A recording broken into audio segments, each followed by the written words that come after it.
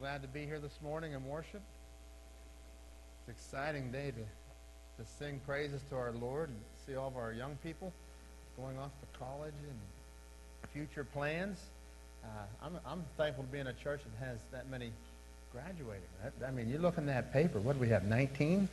17 or 19? There's a lot of graduates, so we're excited to be in a church like that. Today, if you have your Bible, would you turn to Luke chapter 24? And we'll pick up reading in verse 13. We've been doing a series on changed lives. We've been looking at the people who have met Jesus after the resurrection. We started with Mary Magdalene, and then Peter, and now today we're going to be looking on the road to Emmaus. But I want you to think with me a little bit about those people that have made a change in your life. Maybe you can look and you say, well, I have met certain people, and those people have made a lasting impact on my life. Whenever you had a discussion with somebody and you walk out and say, well, there's something about that person. I can't pinpoint it, but I can tell you they made an impact on me, and they're a memorable impact. I like what Charlie Tremendous Jones said. He said, you will be the same person in 5 years as you are today, except for the people you meet and the books you read. You'll be the same person 5 years today, except for the people you meet and the books you read. So we can have an impact on other people's lives, and people have an impact on our life. But I want you to think this morning of how the impact that Jesus made on people's lives. And that is the ultimate person. Whenever you meet Jesus, He changes your life, and He makes the difference. He makes a lasting difference that will last for eternity. So we're going to begin reading in Luke chapter 24, verse 13. Now behold, two of them were traveling the same day to a village called Emmaus, which was 7 miles from Jerusalem. And they walked together, and they talked together of all the things which had happened. So the first point of our notes this morning I'd like to share with you is that sometimes, even as followers of Christ, we will face disappointment. Sometimes, even as followers of Jesus Christ, we will face disappointment. This is where the two men were. They were walking on the road to Emmaus. They had been in Jerusalem, and Jerusalem was the center of all the activity for Passover, and they were there for all the events that had happened for Jesus' death, for His burial. And now here they are on what we refer to as Easter Sunday, but for these two men, they weren't looking at it as Easter Sunday. They were looking at it as 3 days after their Savior had died. And they're walking away, and they are in this disappointment. They're discouraged, they're down, and they're thinking about, wow, what could have happened? What should have happened? And they're facing this low moment in their life, low moment as their walk with God. And they had a different idea, a different expectation of what God was going to do. And isn't that true of our life today? We face expectations. We have unmet expectations. We think that God ought to do and work the way that we want Him to work in our life. We look at our family, we have an expectation of how our family should be. We have an expectation of how life ought to be. And God, in the meantime, has a plan that is greater than my expectation. But when we have those unmet expectations, we tend to fall, and our head gets down, and we get discouraged. We have this disappointment. These two men were walking on the road to Emmaus. The word Emmaus means warm springs. They were leaving Jerusalem where all the activity happened. They were walking away from the fellowship of believers, and they were on their way to a new day. They were done. It was over in their minds. And the road to Emmaus was a road of confusion. It was a road of frustration. It was a road of tears. But they hadn't pieced it all together yet. It didn't come all together. To them, Jesus was still dead. Jesus died on Friday, and it was Sunday, and they referred to this to the 3 days. 3 days later now. They had been to Jerusalem. They knew about the death of Jesus. They knew about the denial of Peter. They knew about the crowd shouting, "Crucify Him!" The weeping of the disciples near the cross, and all their dreams were shattered. And so they're walking away at this time of disappointment. Remember, they were not looking for the resurrection. As we stand back and look in history, we see what God has done. 2,000 years later, we celebrate Easter on Easter. They weren't celebrating Easter yet. They were still living this out. Luke 24:15. So it was while they conversed and reasoned that Jesus himself drew near and went with them. But their eyes were restrained so that they did not know him. And he said to them, "What kind of conversation is that you have with one another as you walk and are sad?" Then the one whose name was Cleopas answered and said to him, "Are you the only stranger in Jerusalem? And have you not known the things which have happened in these days?" The second point I'd like to draw your attention to in your notes is that even when we cannot see it, God is still working. Even when we cannot see it, God is still working. This had to be an exciting moment. Jesus, here's two of his followers. They're on the road to Emmaus. They're walking along the road, and he comes up and joins into the conversation. But yet they cannot see that it is Jesus. It would not be uncommon for another traveling somebody else walking the road to join up with and join company and to join in conversation. They did not know that it was Jesus. They're assuming it's just somebody else. The scriptures tell us that they were kept from recognizing that it was Jesus. Was it their own sadness that kept them from recognizing that it was Jesus? Was it their lack of faith? Did they maybe say, "Hey, this guy kind of resembles Jesus, but no, he died"? Another rendering of the passage says that God kept them from recognizing that this was Jesus. So Cleopas, he answers Jesus. He says, Are you the only person in Jerusalem? Are you the only person in Jerusalem who hasn't heard this news? Didn't you read the Jerusalem Times? Don't you know the headlines? This Jesus, he died. He was buried. This was our leader. And so he begins, this conversation begins. But I want you to remember that these men could not see that this was Jesus. They could not see that God was working in their life. But yet God was working. And God was about to show them something pretty miraculous. They weren't ready for it. They couldn't even see it. But God was beginning the work. And in your life, can you look back at a time of great pain? A time that you could say, wow, there was a moment that I just didn't see God working. The pain was so gruesome. The pain was so heavy. But yet now, today, I can look back and I can see that God was working in my life. Because God is still working, even when we're not aware of it, even when we're not looking for it, even when we're not seeing that God is at work. He is moving, just like he was with these two men. God told Jeremiah that he had other plans. He says that my plans are not your plans. My ways are not your ways. So we have the struggle between my expectations, what I want, and what God is doing. And even though sometimes the expectations are good expectations, God says, I have another plan for you. And I'm the one who's in charge. I am the sovereign God of the universe. I will work in your life. I will orchestrate and do what is necessary for my will in your life. Luke chapter 24:19. And he said to them, what things?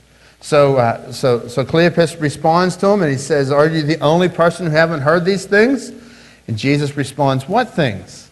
So they said to him, the things concerning Jesus of Nazareth, who was a prophet, mighty in deed and word before God and all the people, and how the chief priests and the rulers delivered him.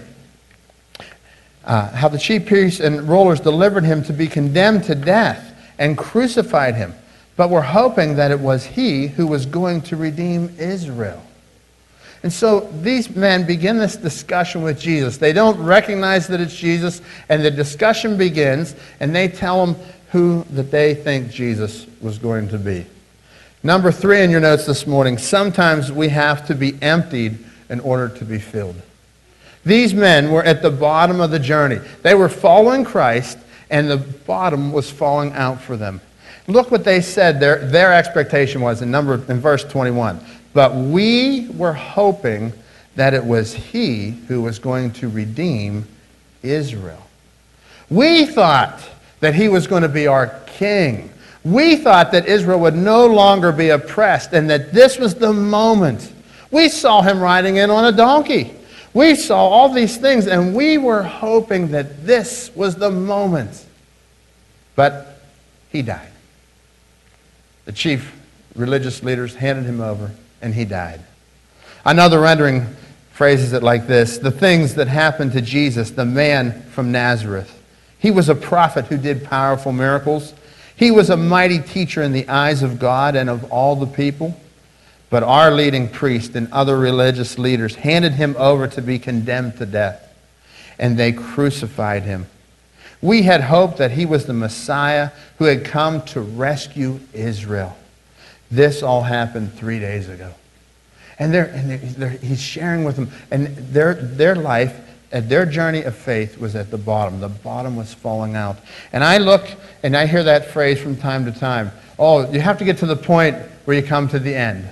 You have to come, when that person has to get where the bottom falls out. And that happens quite often because that's where God has us.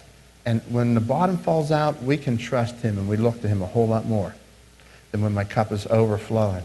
When the times are going good, I often don't look for him, do we? But when the times are rough and the times are, the bottom is shaky, we start to call on him.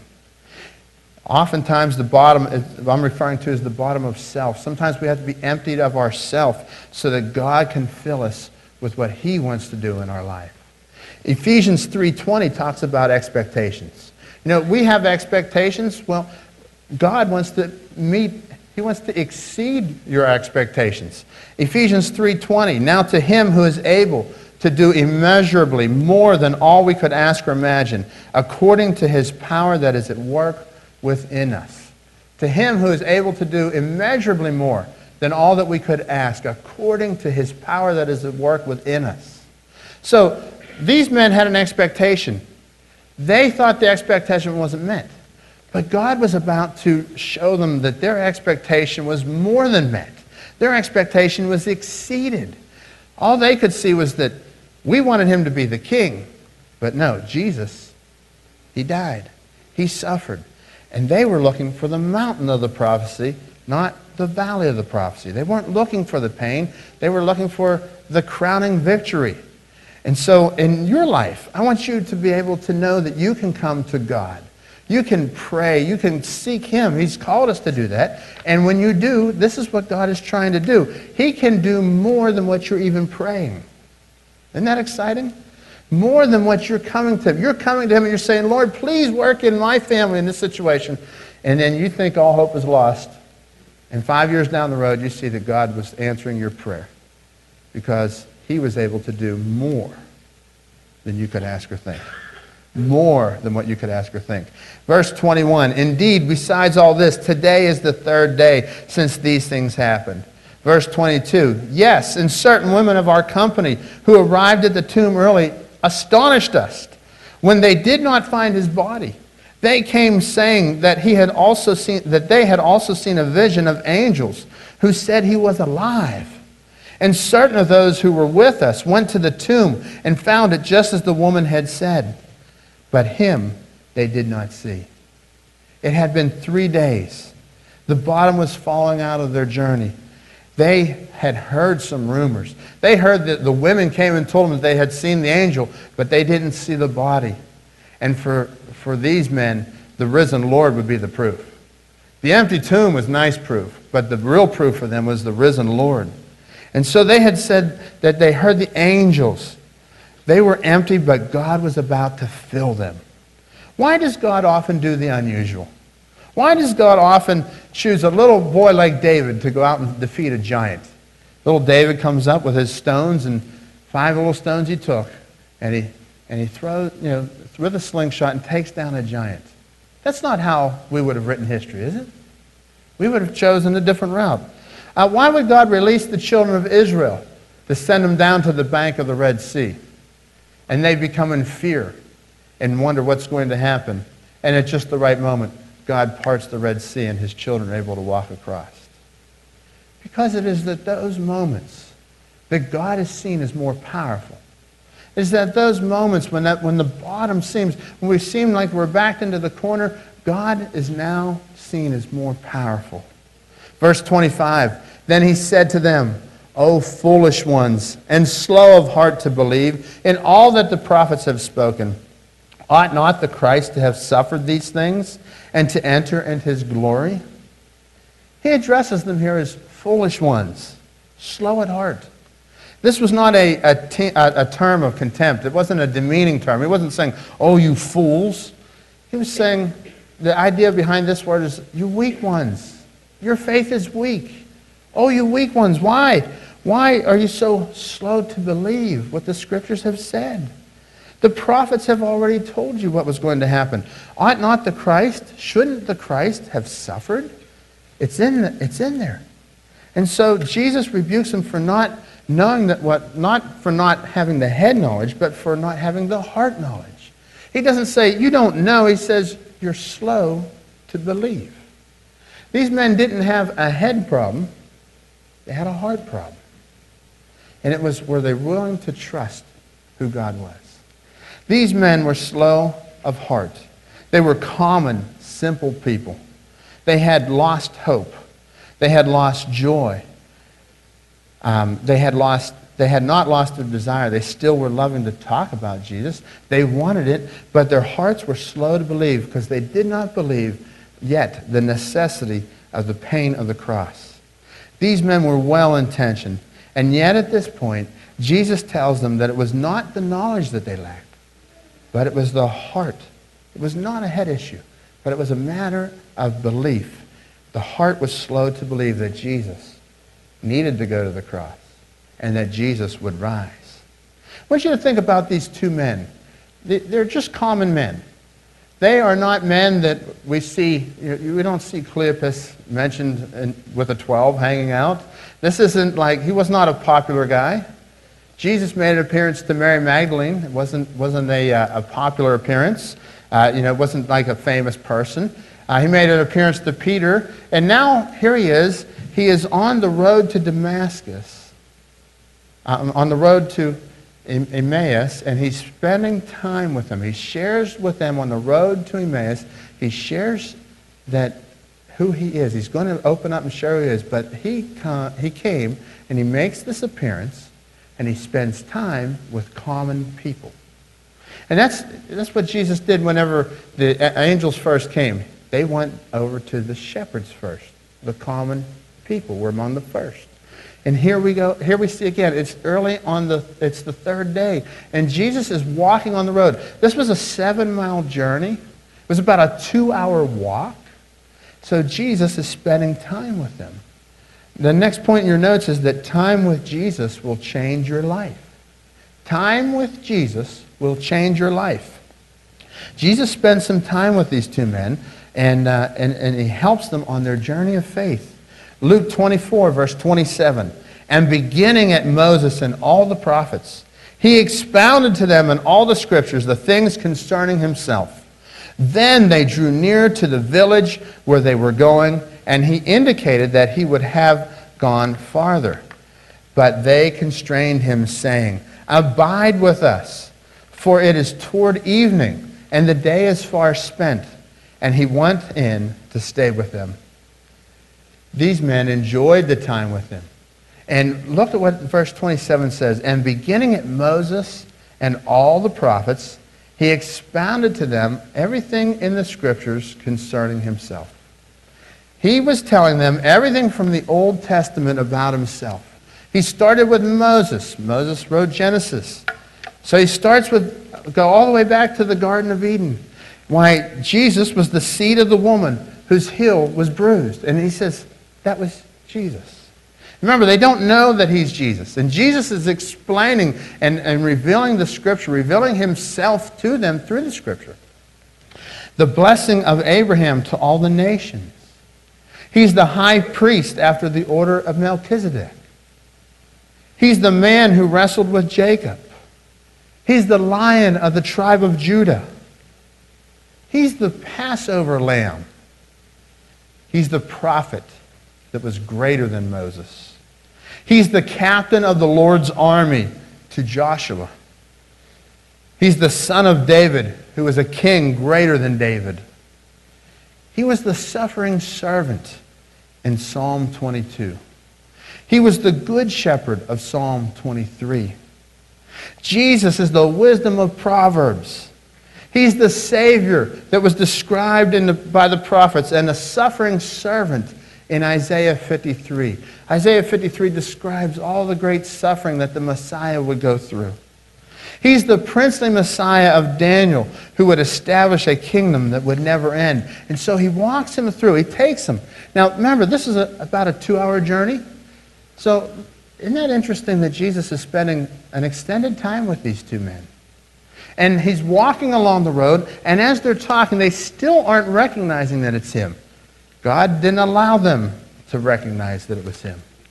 And so they're walking there, but Jesus is taking them through the Scripture, and that's what Jesus does with us. He takes us back to His Word.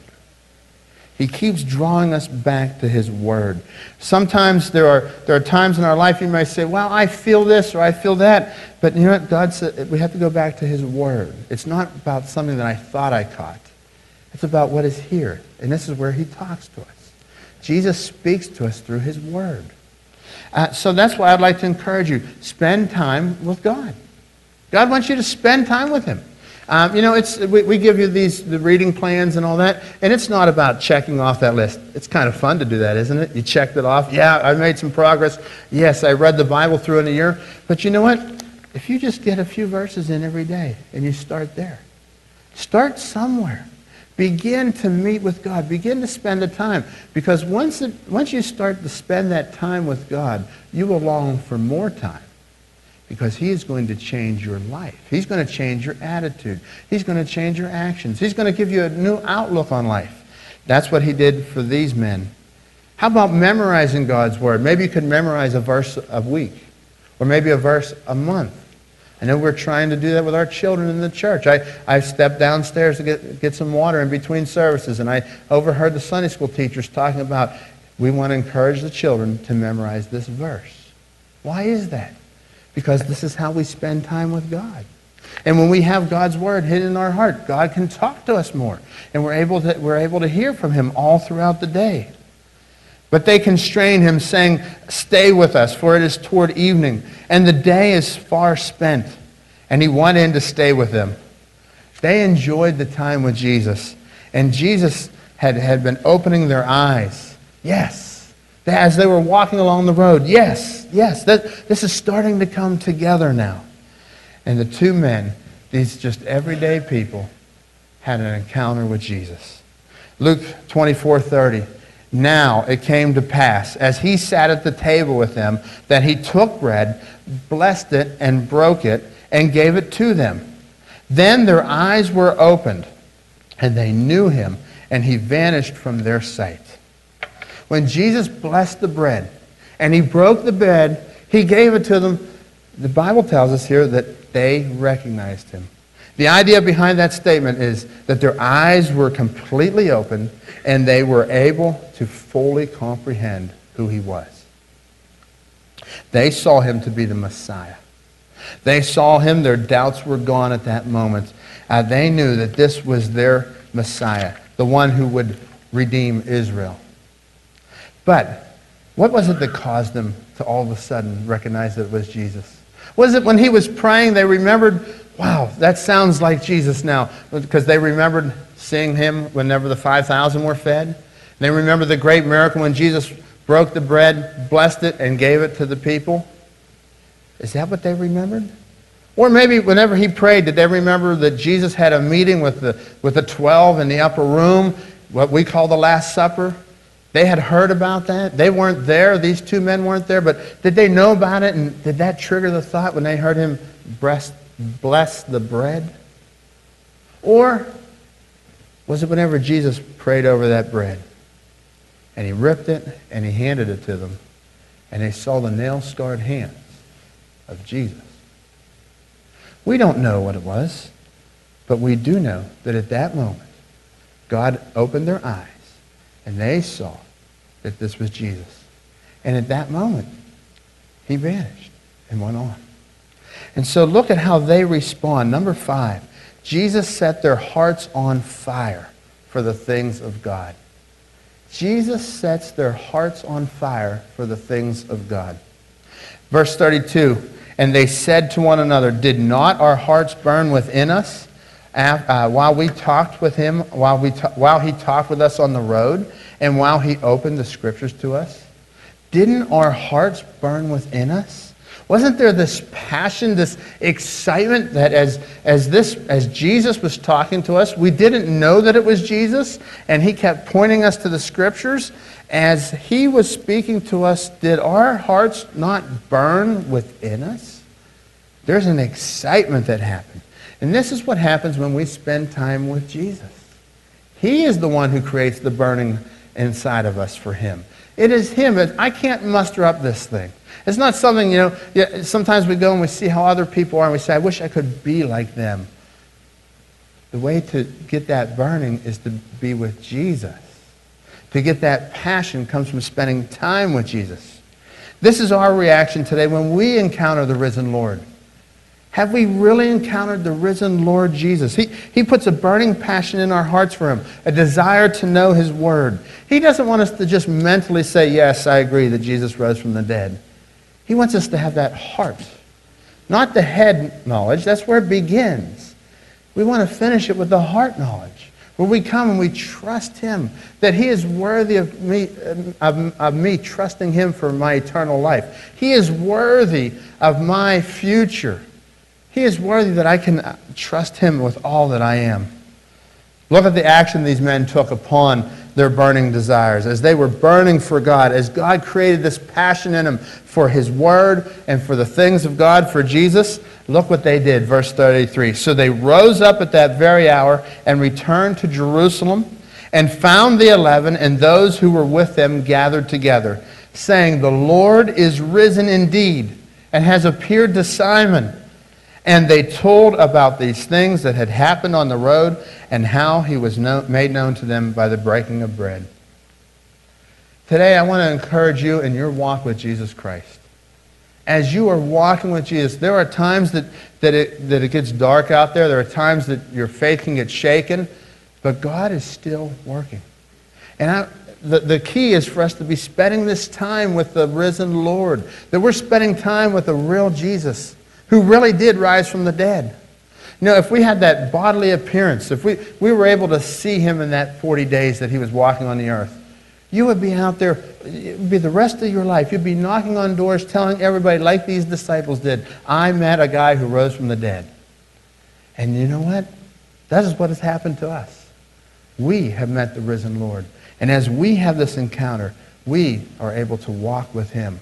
We are able to have this relationship with him. As we close today, I'd like to give you a few thoughts. How do I apply this? How do I take these things from the Scripture and put them into my life? First of all, if you have not yet trusted the Lord as your Savior, if you have not yet opened your heart and accepted him, that he died on the cross, that he came back to life again for you, today is the day of salvation. Now is the appointed time. Invite him in. Invite him as your Savior. Secondly, I'd like to encourage you to surrender your expectations to God. I have an expectation of what I think God ought to do in my life, and so do you. But God is doing his will. So maybe you could pray something like this. Dear Lord, I have this desire for this to happen in my life. And even though it may be a good desire, it may not be your desire for my life. So God, I'm surrendering my will, my expectations of my life, to what you will do in my life. And Lord, at times I'm frustrated. At times I know that I really struggle, but I need you to take this. And I'm surrendering my expectations on my life to what you will do in my life. Seek God's perspective. Seek the Lord. Come and take his word. Meet with him. Get into this book. Find out who he is. Spend time with him. Make this a priority of your life, because as you start to read this, you're going to find his perspective. And his perspective is much bigger than my 70 years on earth, my 80, my 90 years on earth. His perspective is a great big plan, and you are part of his great big plan. And lastly, trust God for his timing. God has a timing. God is in charge. And if we can walk out of here today knowing that God is in charge, and I can relax knowing that he's in charge, this is where he can work. That's what he did for these two men. Their lives were changed. They walked along the road. They were disappointed. They met the risen Lord. And when they had this encounter with the real Jesus, the man who rose from the dead, Jesus takes them to the Scripture, reveals himself, and he changed their life. They went from disappointment to people that were burning on fire for him. Let's bow in prayer. With your heads bowed and eyes closed this morning, I'd like to invite you, if you've never accepted Christ as your Savior, today's the day. Now is the time. Why wait? The Scriptures encourage us to come and just simply believe. You can pray a prayer something like this if that's you. You'd like to accept him in. Just quietly in your heart to Jesus. Just pray, dear Jesus, I come before you right now. I'm a sinner. I've done wrong things in my life. But you died on that cross, and you paid for my sin. I invite you to come into my life today, Lord. I need you to change my life. I need you to give me that new outlook. I need you to give me that joy.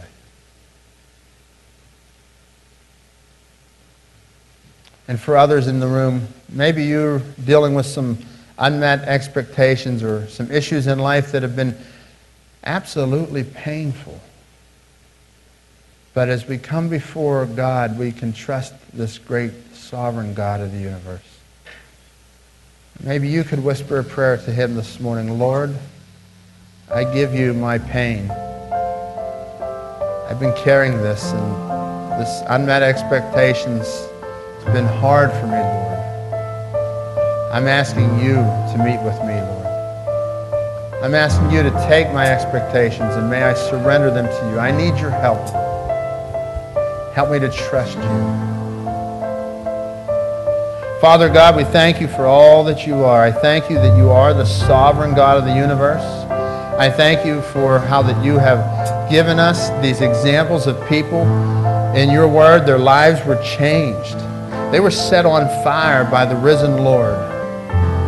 God, I pray that you'll help us to be set on fire by that same risen Lord today. I pray you'll be with those in here that made a decision to trust you. They have just invited you into their life this morning, God. I pray that you'll make this the beginning and water this great seed that you planted in their heart today. For others, Lord, that are seeking you and you're dealing with them on various issues, I pray that you will carry them through these moments. Allow them to find you in wherever they're at today. In your name we pray. Amen. Let's stand together as we sing our closing song. My hope is built on Jesus Christ.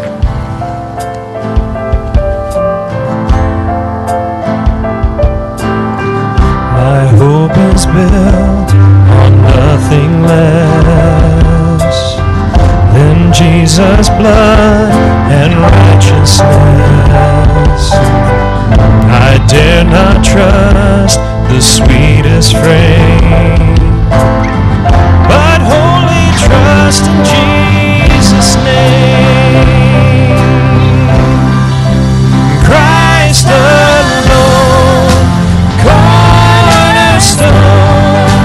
weak made strong in the Savior's love. Through the storm, He is Lord, Lord of all.